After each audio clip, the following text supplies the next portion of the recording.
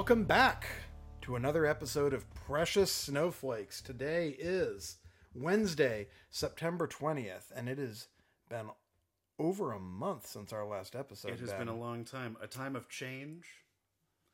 And this is episode 17 now. Episode 17. Turn. Yes. Yep. Well, Lots of things have turned. We are back, and I am your host, Lelius Rose. And I'm your other host, Ben Phelps. And without a mic, I'm Chris Villarreal. You don't have a mic, really? What's up with that? I don't know. I couldn't find it. And you're way over there. Okay, so... You're gonna do most of the talking. I'm engineering today. You can be the muted woman. This is Did I just make a sexist joke? No. well. There's just such heavy symbolism to the two of us having mics and you not having one. You could have done it better. Number one, it's my choice, and number two, you just totally missed the Holly Hunter reference right there. Yeah. These are your mics. All of these are your mics, technically. Yeah, You so- provided them to us. They're my mics, and I can shut them off anytime I want. Okay. Oh, Yes, you're holding the box that controls them. So today we're going to be discussing To Punch a Nazi, the repercussions now of all of the fallouts in Charlottesville and the free speech conversation that not enough people are having. And following that up, the libertarian to alt-right pipeline. Or where do libertarians actually fit in to the ever-changing and increasingly authoritarian political landscape? So let's start off with Nazi punching. Nazi punching. So, I mean, Nazis generally not good people. I'm not a fan of them. That's They're kind of horrible. I mean, however, it is. I mean, it's hard to find a genuine, bona fide, like true Hitler worshipping Nazi, especially walking the streets of Seattle wearing a swastika armband, and yet that was exactly what happened the other day in downtown Seattle. The other day in downtown Seattle, a man was seen, and I more or less got to follow this in real time. I don't know about y'all, but I was seeing, like, people were snapping, discrete pictures of him and sharing them to, like, Jews, let's not get beaten up Facebook groups. They were like, this guy is in Seattle on a bus. This guy is in Seattle walking down the street. Like, stay away, do not engage. And then... Somebody engaged. Right, and then somebody engaged. Well, apparently he was mouthing off to people. Yeah, someone described it as being an Alex Jones style street rant. Mm-hmm. And He was obviously looking for trouble. Yeah. I mean, you don't rock the swastika armband usually unless you're looking for attention and in a bad way. Right. It's a little bit like that scene from early in Die Hard with a Vengeance. Oh no. No, Right? we're not gonna. If you've ever seen that movie, you know Oh, what we're yeah, talking yeah. about. I You know know what what you we're mean. talking about. We're not gonna... Yeah. But, like, isn't that sort of the same thing, like walking down the streets of Seattle wearing a Nazi armband? That feels relatively similar in its like, riling uppiness. Mm-hmm. Does anyone know who this guy actually was? Like, like the news reports I've seen don't like mention his name or any background information. Just some kook who decided to put on a swastika. I don't know, but part of my assumption and yell at people in front of McDonald's. Part of my assumption after watching him get punched in the face is like maybe mentally ill. Well, and the video, I mean, someone eventually hauled off and, punched him and knocked him out. Just knocked him the fuck out. Right. Sort of reminiscent of Richard Spencer's, getting clocked in DC. Well, and it became the video, went viral, and there's definitely a very strong sentiment that, hey, if you run around, being a Nazi, it's fair game to haul off and deck you. And he got what was coming to him. And that, just the sheer act of being whatever it is to be I don't even know how you verify that someone's actually a real Nazi. I mean, because Nazi is not even, I guess there are neo-Nazis who self-identify as neo-Nazis, like, like American History X, those kind of people. They exist, but there's such a small minority. They usually don't, go around in public. Anyone complaining about the new Wolfenstein game? Yeah. So the question, is it morally, ethically... Right. Is it justifiable to punch a Nazi who has not initiated physical violence? Right. And part of the question here seems to be, is it okay to fight back when someone else initiates violence with you? Generally, yes.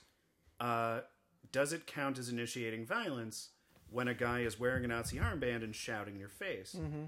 And that's the question. And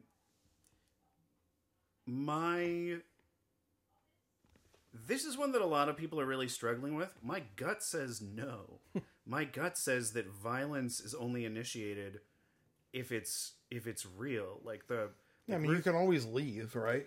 Right. Well, like Ruth Bader Ginsburg once said that your right to swing your arm ends when your fist makes contact with my nose. Right. So that's the line that she, at least at the time, drew, was like it becomes an initiation of violence, an initiation of force, when the fist makes contact with the nose.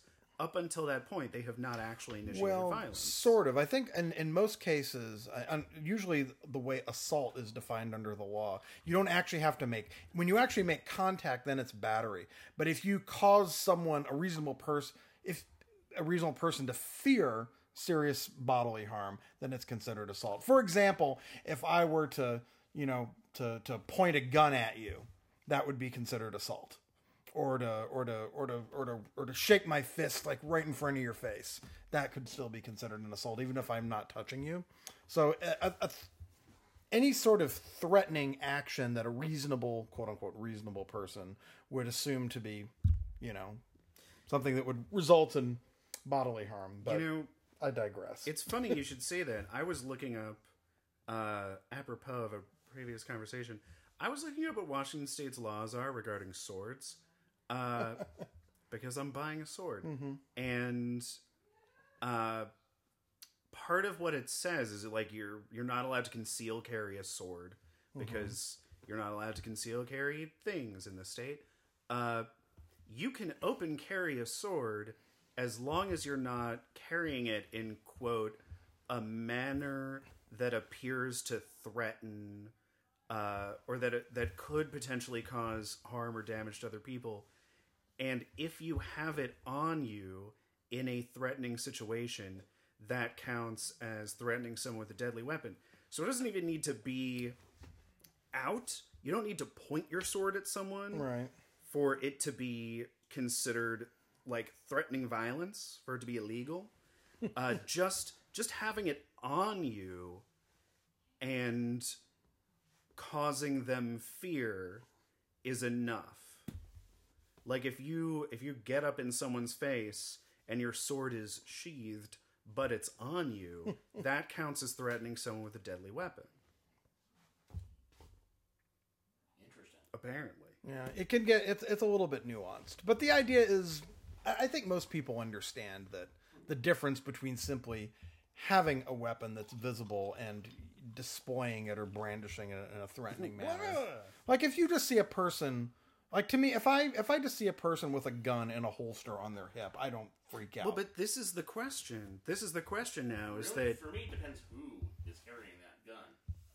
Well, what does that mean? I mean, how do you determine, like, who... Like, just an average person, not a police officer. Oh, yeah, not a cop. Yeah, but, I mean, it's totally legal for people to just have their gun in their whole... Like, just an average sort of normal-looking person dressed in street clothes. Right, and once I have my sword and sword belt and scabbard, it would be legal, potentially, for me to, like, go walk down the street with it. Unless someone fears. I mean, at our libertarian functions, sometimes I'll see people, packing a gun. They just have it in a holster on their hip. It's half of the people. Yeah, but I mean, when I just see a gun, I'm like, okay, that person has a gun. I'm not thinking, okay, they're going to, Well, no, actually, my feeling about it is always like, man, this is the safest political convention. No one's gonna start shit at a libertarian event Right. because they will go down so fast. But I mean, somebody who's going to carry a gun, I don't know. I tend to give people the benefit of the doubt that if they're going to have their gun out there in the open where you can see it, they don't have it there so they can use it against people who are not a threat to them. So the question is, does that apply to swastikas, which aren't a weapon, but which are being treated as a weapon? Well, people are talking about, it's basically advocating genocide. Just the swastika is a symbol of the Nazi regime that basically condones mass murder. And by displaying a swastika, you're basically telling everyone, hey, I'm in favor of mass murder. Yeah, it's sort of like a multiplier. It's just like, gun on your hip. I don't know. You can take that as it is. Gun on your hip, swastika on your arm. That's like... But should it be considered a criminal act or at least a justification for assaulting someone simply for having horrible, vile, genocidal, views that they're not actually acting upon. It's worth mentioning as a side note that this evening is Erev Rosh Hashanah. Shana Tova, everyone. And as happens every year, once again, the discussion comes up about police and armed security at synagogues. Mm-hmm. Everywhere you go that's having a Rosh Hashanah service in America is going to have some kind of armed security. In a lot of places, it will be the police who will be out in force. In some places, it'll be the police wanding people as they go in. In others, it'll be private security armed. And this is... In Germany, they deploy tank divisions to guard the synagogues. Because there's a history of violence. Because there's a history of violence and threats of violence, specifically in Rosh Hashanah and Yom Kippur. The two, not technically really the most holy days of the year, because technically the most holy holiday is Shabbat. But certainly the two most notable and the two most attended. Right. And the fact that, like, here's at least a lot of people in sort of my little world space talking about, the presence of armed police and armed guards at services, and in the same week that a guy is like, being a Nazi. Yeah. Naziing down the street. Here's the thing, Ben. It's when I see somebody with a gun. It is now? When I see someone with a gun, generally I think it's pretty easy to tell by a person's demeanor. Well, this guy didn't have a gun. But you were talking about armed guards and, the idea of feeling threatened and all that. See, I think most people, just when they see a gun, you can kind of tell if they're up to no good, or if they're, if something, is about to go down, and a lot of people I guess some people, if they see a gun, they immediately get uncomfortable. But just seeing a gun on someone's hip, if they're acting non-crazy and just normal, like they're going about their business, it doesn't especially bother me, personally. Now, a lot of people feel the same way, unless it's like maybe a black person, in which case, 911. But I bring up the services thing because it's just this, like, weird, sad reminder that Jews never feel safe. Right. That I can there's see why. In that sense, it's making you feel more comfortable, but it's this Right. reminder that that not every most, like, churches probably don't need armed security. Nope. Right. It's a reminder that, like, things do happen. Well, it's a reminder of people something do that did attack- happen. Right. And that synagogues do get regularly attacked in this country. The one in Seattle was attacked. I mean, it's been a few years, but it's not that. It was the Federation office in 2006. It's I still remember. very much in people's memories. So I yeah. don't. But back to what we were talking about: punching Nazis. Okay, not okay. Why do people feel that it's justified to attack someone just for displaying a symbol? Right. So part of my point in bringing all that up is that the way people are made uncomfortable by someone open carrying, which is, silly. Mm-hmm. People are made equally, if not more uncomfortable by a swastika. And it's not a weapon, and yet it produces more fear than a Glock. Is it fear or anger, or what is it? I mean, when you see someone with a Nazi, are you like, okay, this person is going to hurt me? Well, Well, yeah. I mean, Yeah. The swastika is taken as a symbol this- of I'm going to hurt you. Well, you think my first thought would be, okay, this person is unpredictable, unstable. They're willing to do this. What else are they willing to do? But would I proactively go and attack them preemptively? Oh, I would avoid the shit out of Yeah, them. I would go somewhere else. I certainly wouldn't want to engage with them because it's pretty much. I mean, I don't know what you can, any sort of symbol that you can display that's going to evoke a stronger reaction. Maybe the N-word if you're a white person. Well, generally, if you're going to punch a Nazi and you're not in danger of being punched yourself, it's not because it's really for your own edification. It's not to to defend yourself. Right. So I don't know how much information there really is about the people involved in this particular Nazi punching, but I did notice that it looked like it was sort of an all-white crowd around this guy, and it was a white guy who did the punching, and I don't know if any of them were Jews, but I think it's notable that, like, the sorts of people who would be targeted by a Nazi were not the ones who were present. They were not the ones who were engaging with him. It was exactly the people who would normally be safe who were engaging with him. I would bet that, I mean, these are people who, like, want to punch somebody, just anybody. And Well, sure. might as well be a Nazi. And it's something that certain people like to refer to as quote unquote virtue signaling.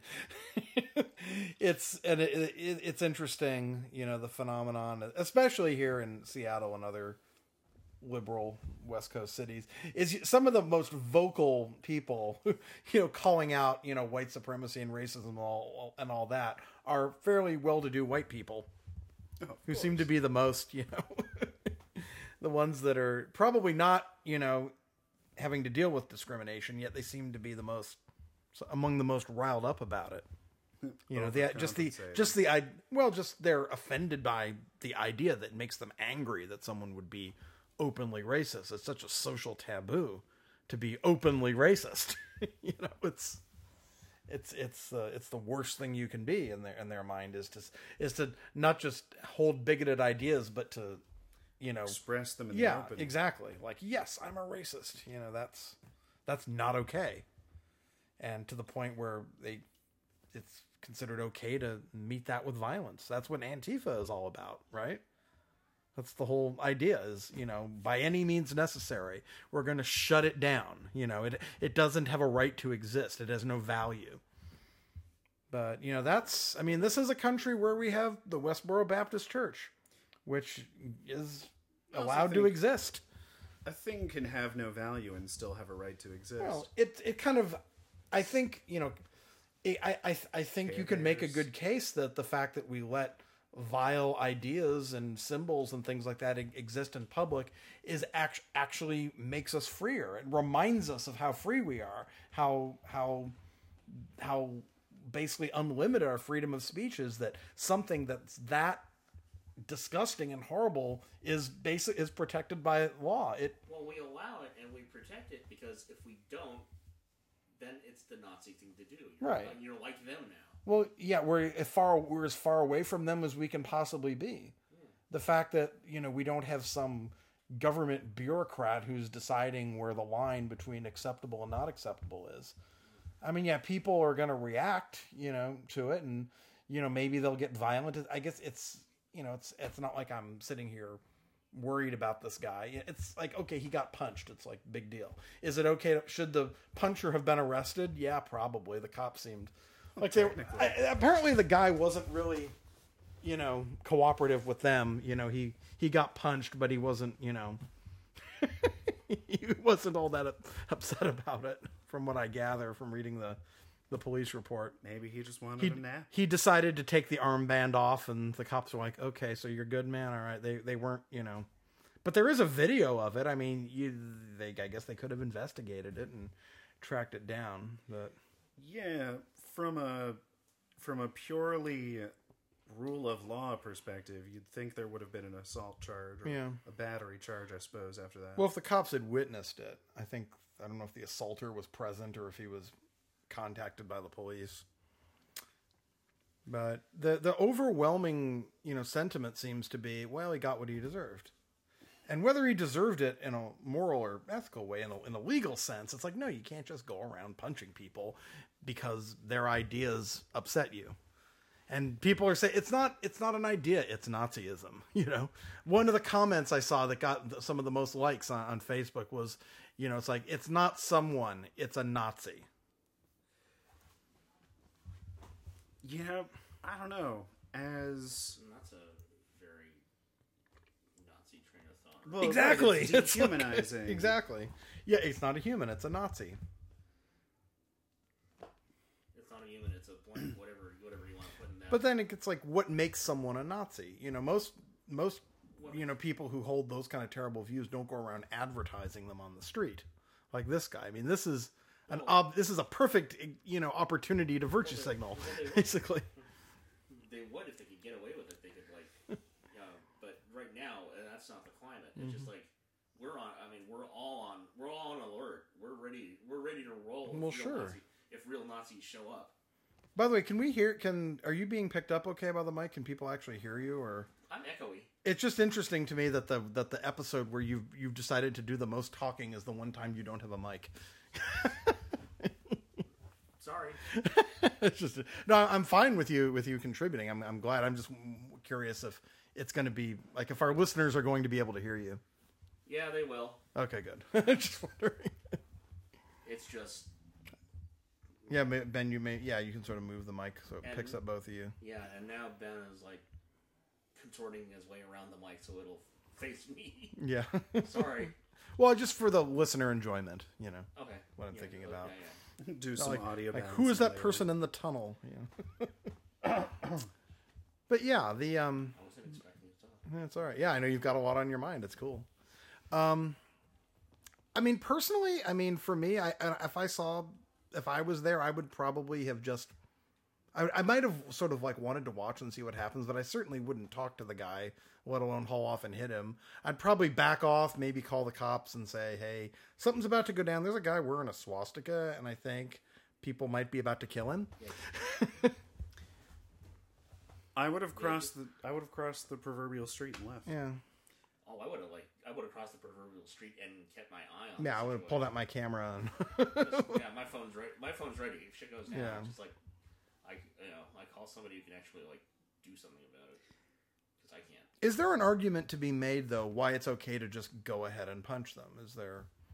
Well, I think the argument to be made, which I was trying to get at before, is that to the people who do the punching, the wearing of the swastika armband is itself the equivalent of brandishing a weapon. Right. They see it as assault. Yeah, That for sure. It's a signal of intent. And I know for my part that as a Jewish person, if I see a person wearing a swastika, my immediate thought is, if that person knows I'm Jewish, they're going to beat me up or kill me. I'm not gonna give them a chance. I'm gonna go somewhere else. Well, one of the reasonings I've seen people point out a lot is also, well, if they know they're going to get punched, they're less likely to, go out and do that. And I don't think so. I think if they know they're going to get punched, they're more likely to go in groups. I mean, and what I said, and some people agree with me, I'd say about 80% of people on Facebook disagreed with me, is that getting punched is basically exactly what they want. Somebody who's going to strap on the swastika armband and go to downtown Seattle is looking for attention, and they're looking to basically be persecuted because They want that victim card.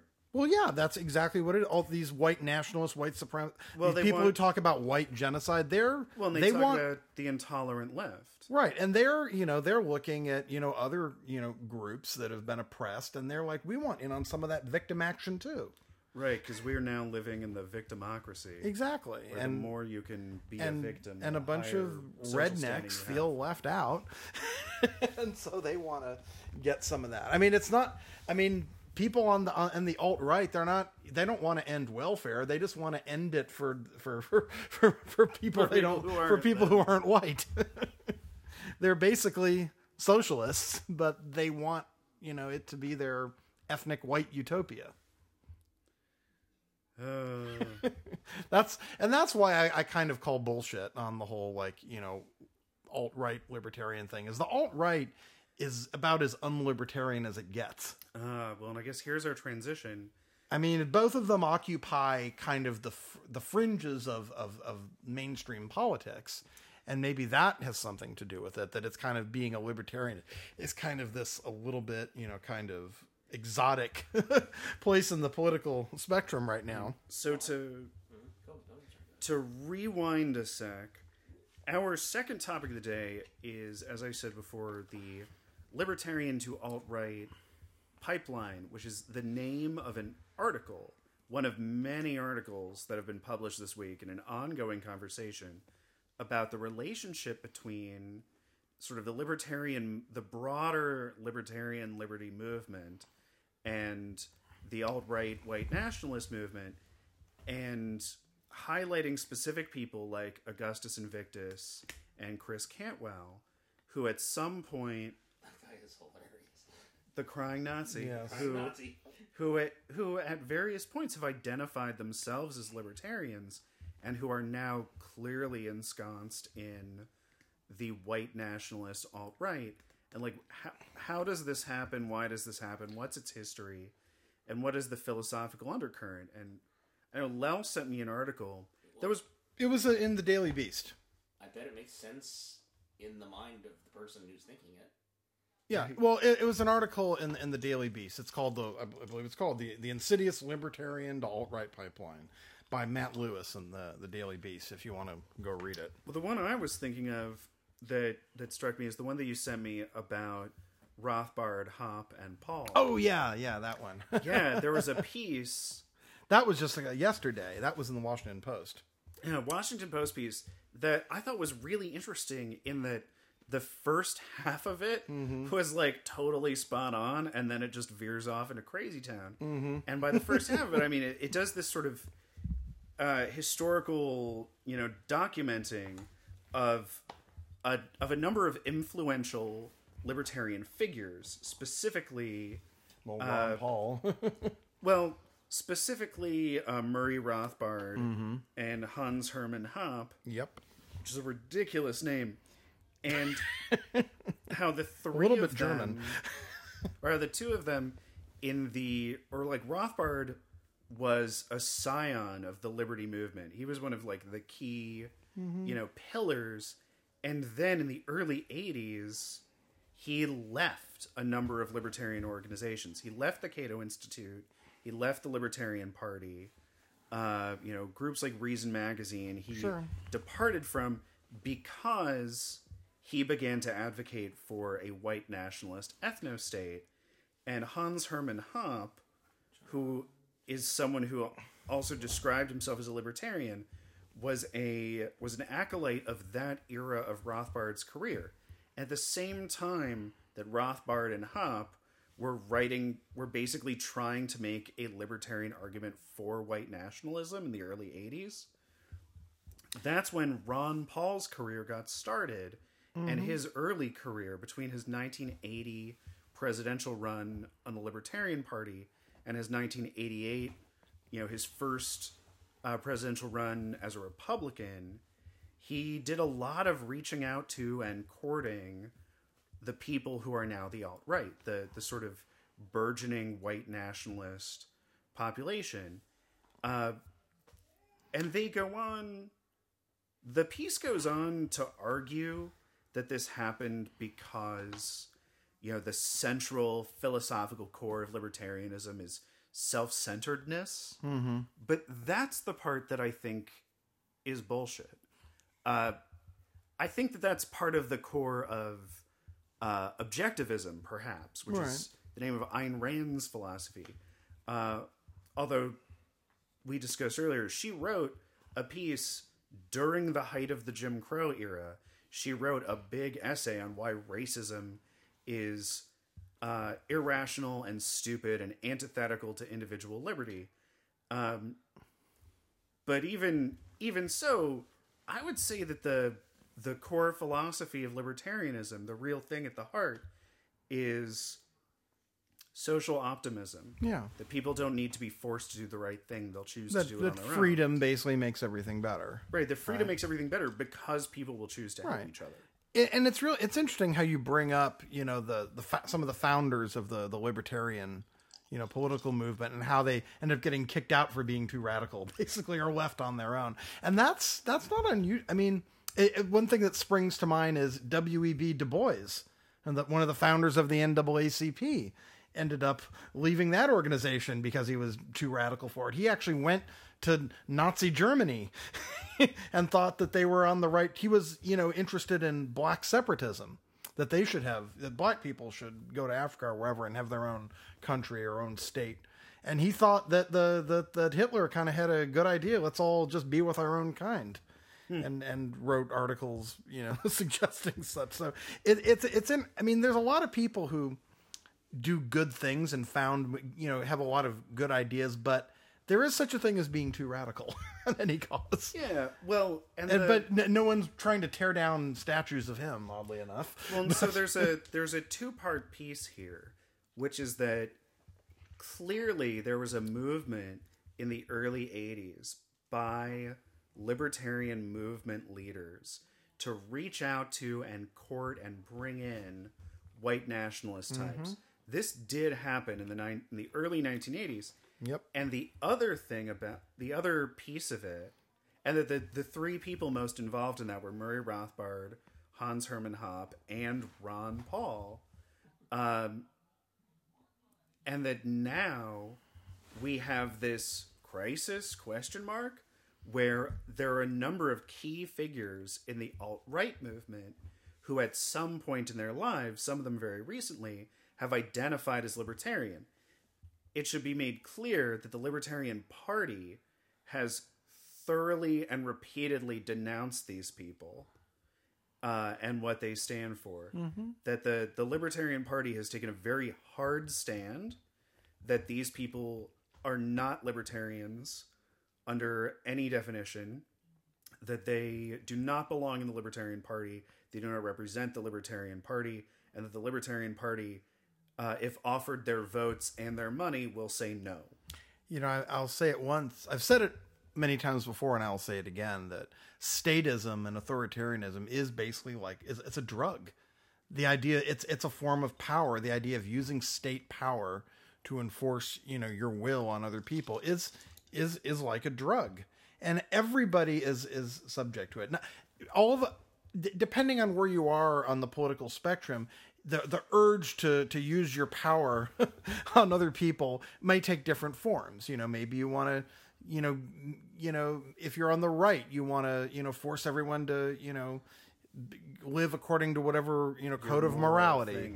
Yeah. Whereas on the left, it's more about, okay, well, we want to make sure everyone, has enough money and food and shelter, and we want to take care of everyone. Well, it's functionally the same. In both cases, it's groups of people saying, I have strict moral principles and strict moral stances, and I believe that the government should enforce those for other people.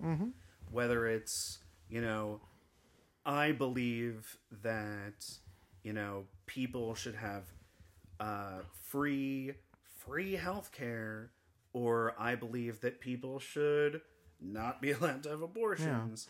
Yeah. It comes from a similar place of...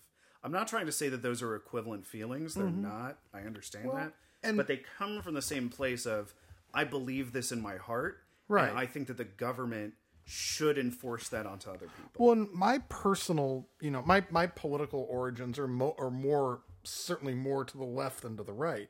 And so I do find myself thinking, well, gee, everyone does need healthcare.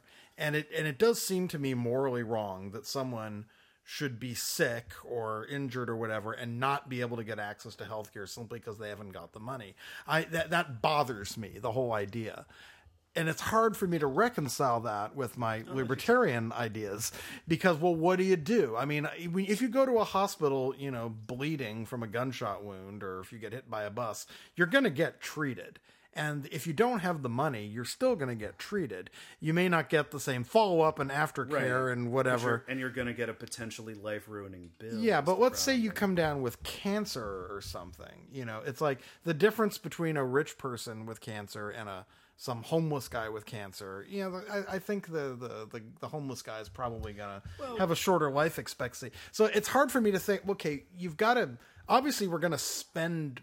Somebody's got to spend the money. How do we pay for it without forcing people to pay? I would argue that, like, we have clearly reached a tip on healthcare. We have clearly reached a tipping point. But I mean, there are a lot of libertarians who are like, well, that's your problem. Sucks to be you. Well, don't be poor. There are a lot of libertarians who say that's what charity is for. Yeah. Medical charities are there to make sure that the poor and the homeless get taken care of, and rather than... If only that covered everybody. Yeah, if only there were enough of it. Part of their argument is, if the government spent less time taking people's money effectively at gunpoint via taxes, then people would have more financial flexibility and they would donate more. Mm-hmm. And that, by the way... You can go in circles thinking about this all day. You really can. Well, but that, by the way, is where I think mainstream libertarianism really differs with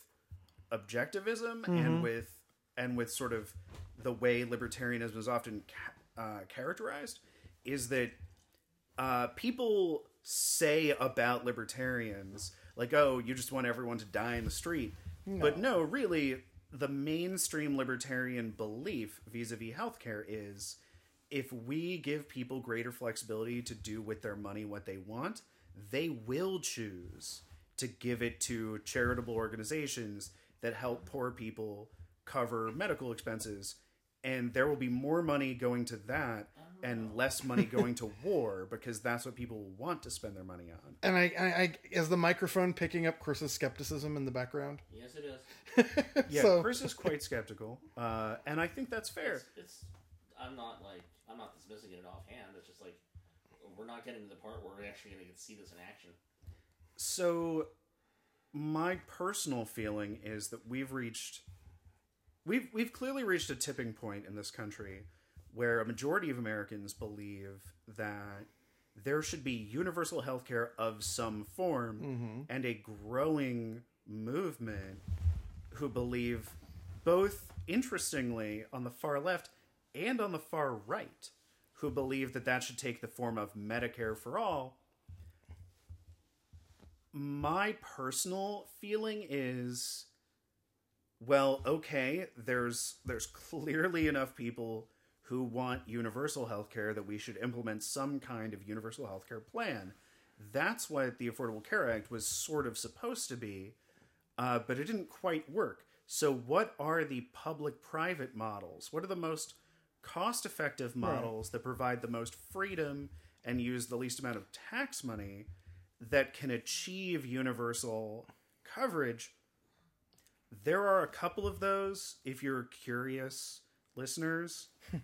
The two that are brought up repeatedly are the healthcare model in Singapore and the healthcare model in Switzerland. Are both cases of market-driven healthcare where universal coverage is achieved.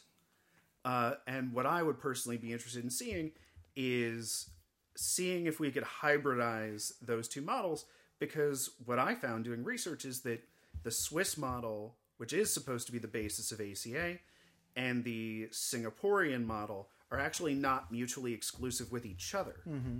Well, I don't recall all the details of exactly. Yeah, that's a lot of the way. I mean, to me, it's a lot of wonk. That's for our second podcast. I mean, considering that taxes are not going away anytime soon, and we've already got Medicare and Medicaid and these big single-payer systems that are available for people who qualify for them, my thinking is that the most practical thing to do would be to simply, broaden the eligibility, but for people who don't meet the income or the age qualifications, and let them buy into it for for whatever, lower price. for some sort of, basically a means tested thing where you can, and basically anybody can get Medicare, but they have to pay a premium for it, and you can sign up for it anytime you want. That's that. And I mean, to my, simplistic thinking, that would be the easiest way to achieve it, as opposed to abolish all, private healthcare completely and require and make the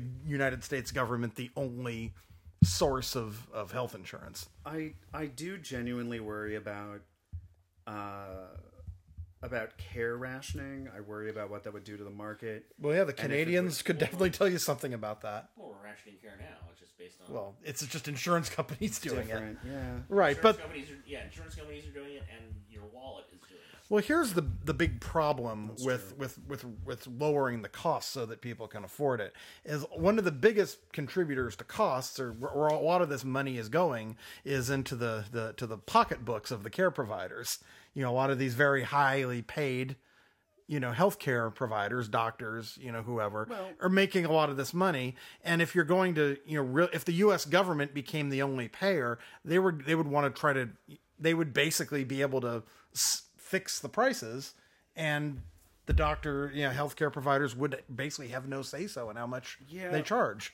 That would be a kind of a war going on. There are other problems with that. Like, we're facing a GP shortage, a general practitioner shortage. People don't want to be GPs because it doesn't pay well. Right. Say what you will about, like, specialists definitely get ludicrous amounts of money, which is why so many doctors want to become specialists.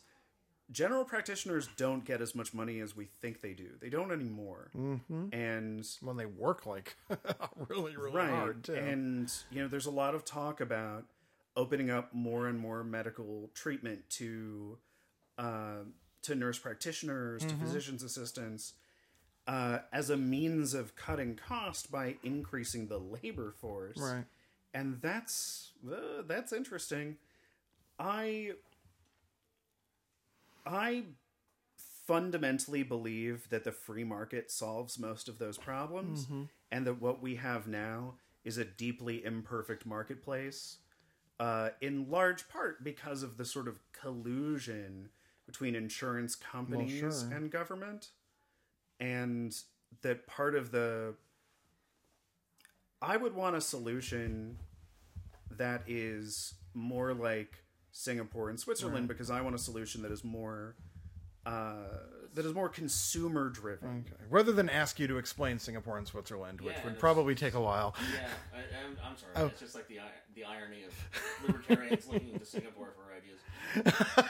I know. That's a good point. I mean, there's I know it's a healthcare thing. It's just like be everything else about Singapore. Yeah. Singapore is a totalitarian nightmare. Well, I hear it's a totalitarian paradise, actually. But right, it's like, but the thing for somebody who just paid very high standard of living. Somebody who just paid for a parking space, I am scared of that place. Exactly. It's the equivalent of the evil Stepford planet from A Wrinkle in Time. But they have swimming pools in the sky. Anyways. Well, no, I mean, one thing I think any Canadian can tell you is, even though they have universal health care and they don't have to worry about bills, is for things like a lot of specialty care, especially like surgery, the waits can be just insanely long, just because they basically do have to ration it. There's just not enough. And so, and money doesn't talk. Unless you come down here.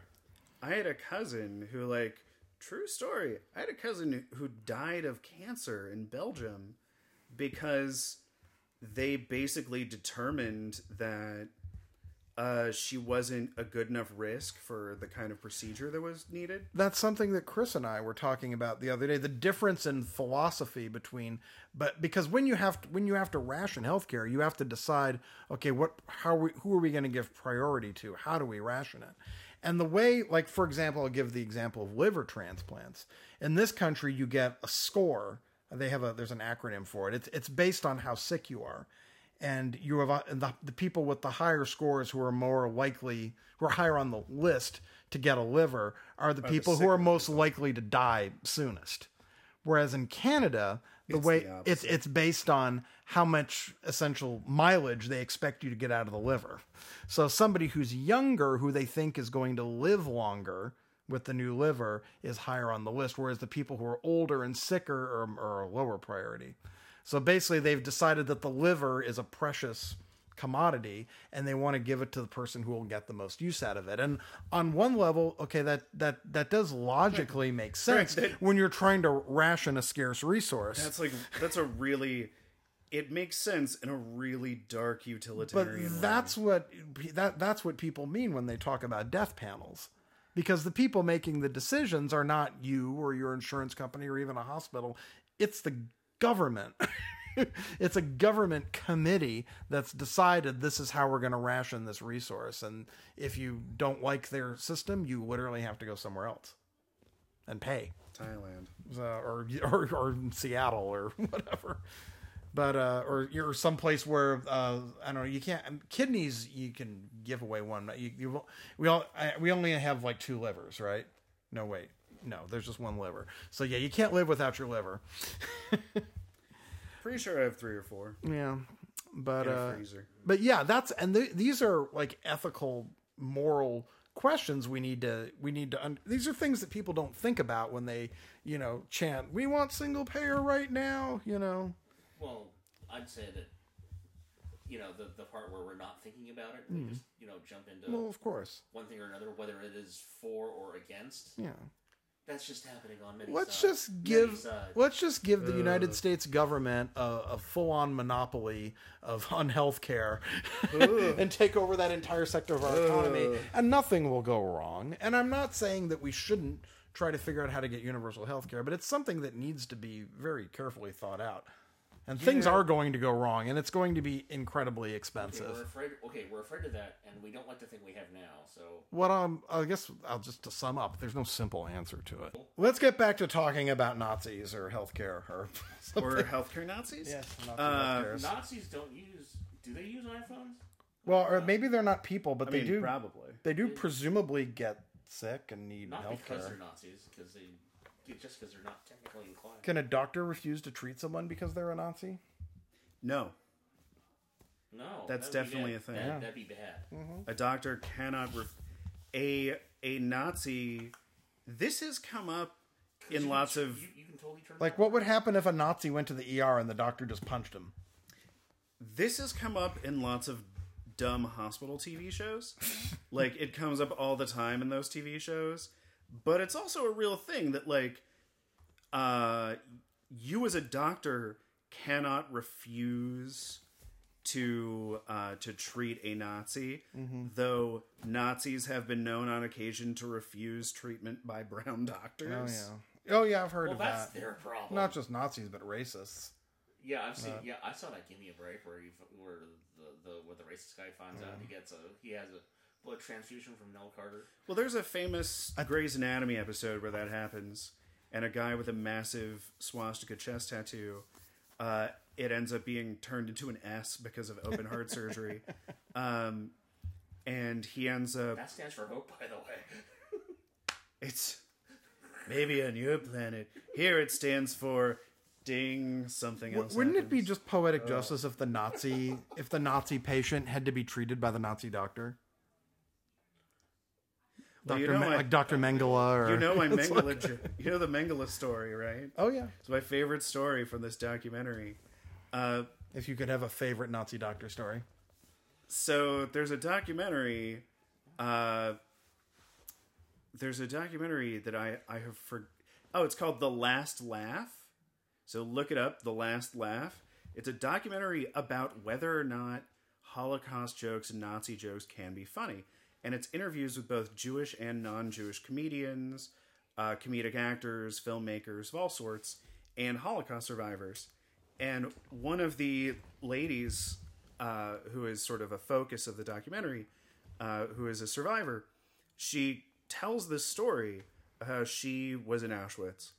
And at one point, her bunk was all summoned into a lab, basically. And they were all told to strip down naked, and they're all afraid that they're going to be, tortured or experimented on. And in walks the doctor.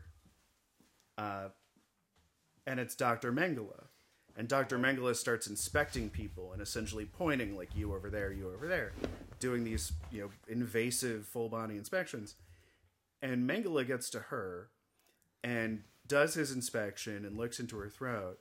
And then he says to her, if you survive this, you're going to need those tonsils out. And she doesn't take that very seriously, but she survives.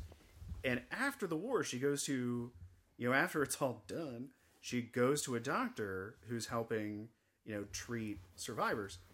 And she says to the doctor, Dr. Mengele told me that there was a problem with my tonsils.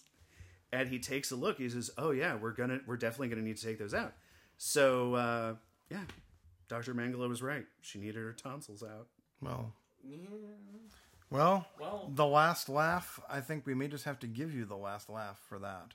Okay. Unless there's something you want to add, Chris. No, I'm sorry. I'm just off on a rat hole. I was thinking about that Star Trek Voyager episode. Oh boy. Where the Doctor has to use research from essentially Cardassian Mengele.